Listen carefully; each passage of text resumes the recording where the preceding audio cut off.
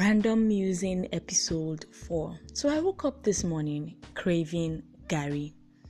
Gari is cassava flakes that we do take in Nigeria, and I think some African countries also take it. And I just realized sometimes some people complain of the sour taste. What if we could have flavored gari?